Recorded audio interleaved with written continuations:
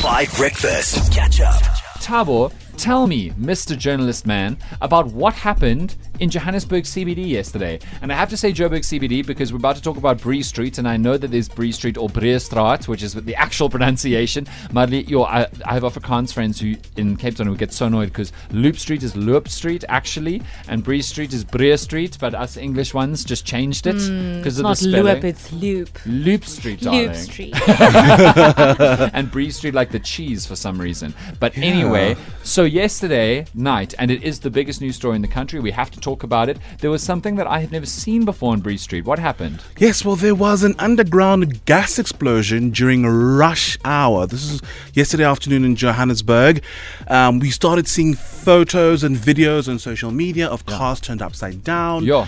You know, basically the tar ripped, and it was absolutely insane. There were huge slabs of road just cracked and thrown up in the air and pushed away. It was mad. Definitely, and Panyaza Swift was on the scene, and he said, you know, guys, this is a very dangerous situation. Buildings might collapse. And at the time, the story was still kind of unclear. We weren't sure what was the source of this.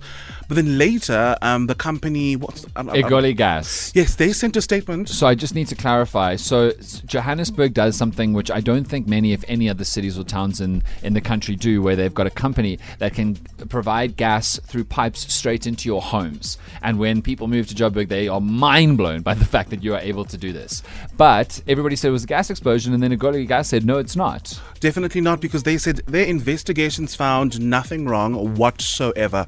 So now obviously there's all this kind of speculation as to what the possible cause is. I know that EMS says that they're still investigating. You know, the area has been cordoned off. 23 vehicles, I believe at the time when the story was still developing, were like overturned. Wow. Fortunately, most people weren't hurt, but the sad thing is one person died, and I think 40. I think you said 40 or 45 were injured.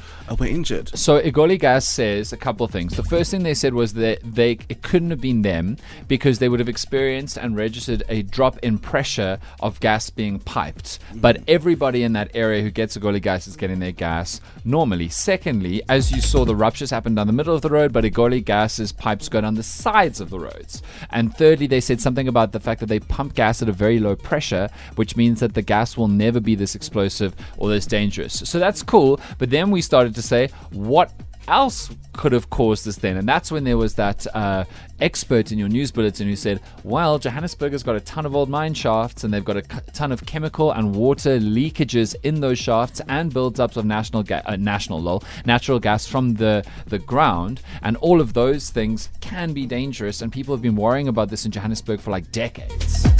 So that's all that's cooking at the moment, and we'll keep you updated on what happens next, but it's truly the biggest story in the country and quite a wild one. Catch up on some of the best moments from 5 Breakfast by going to 5FM's catch-up page on the 5FM app or 5FM.co.za.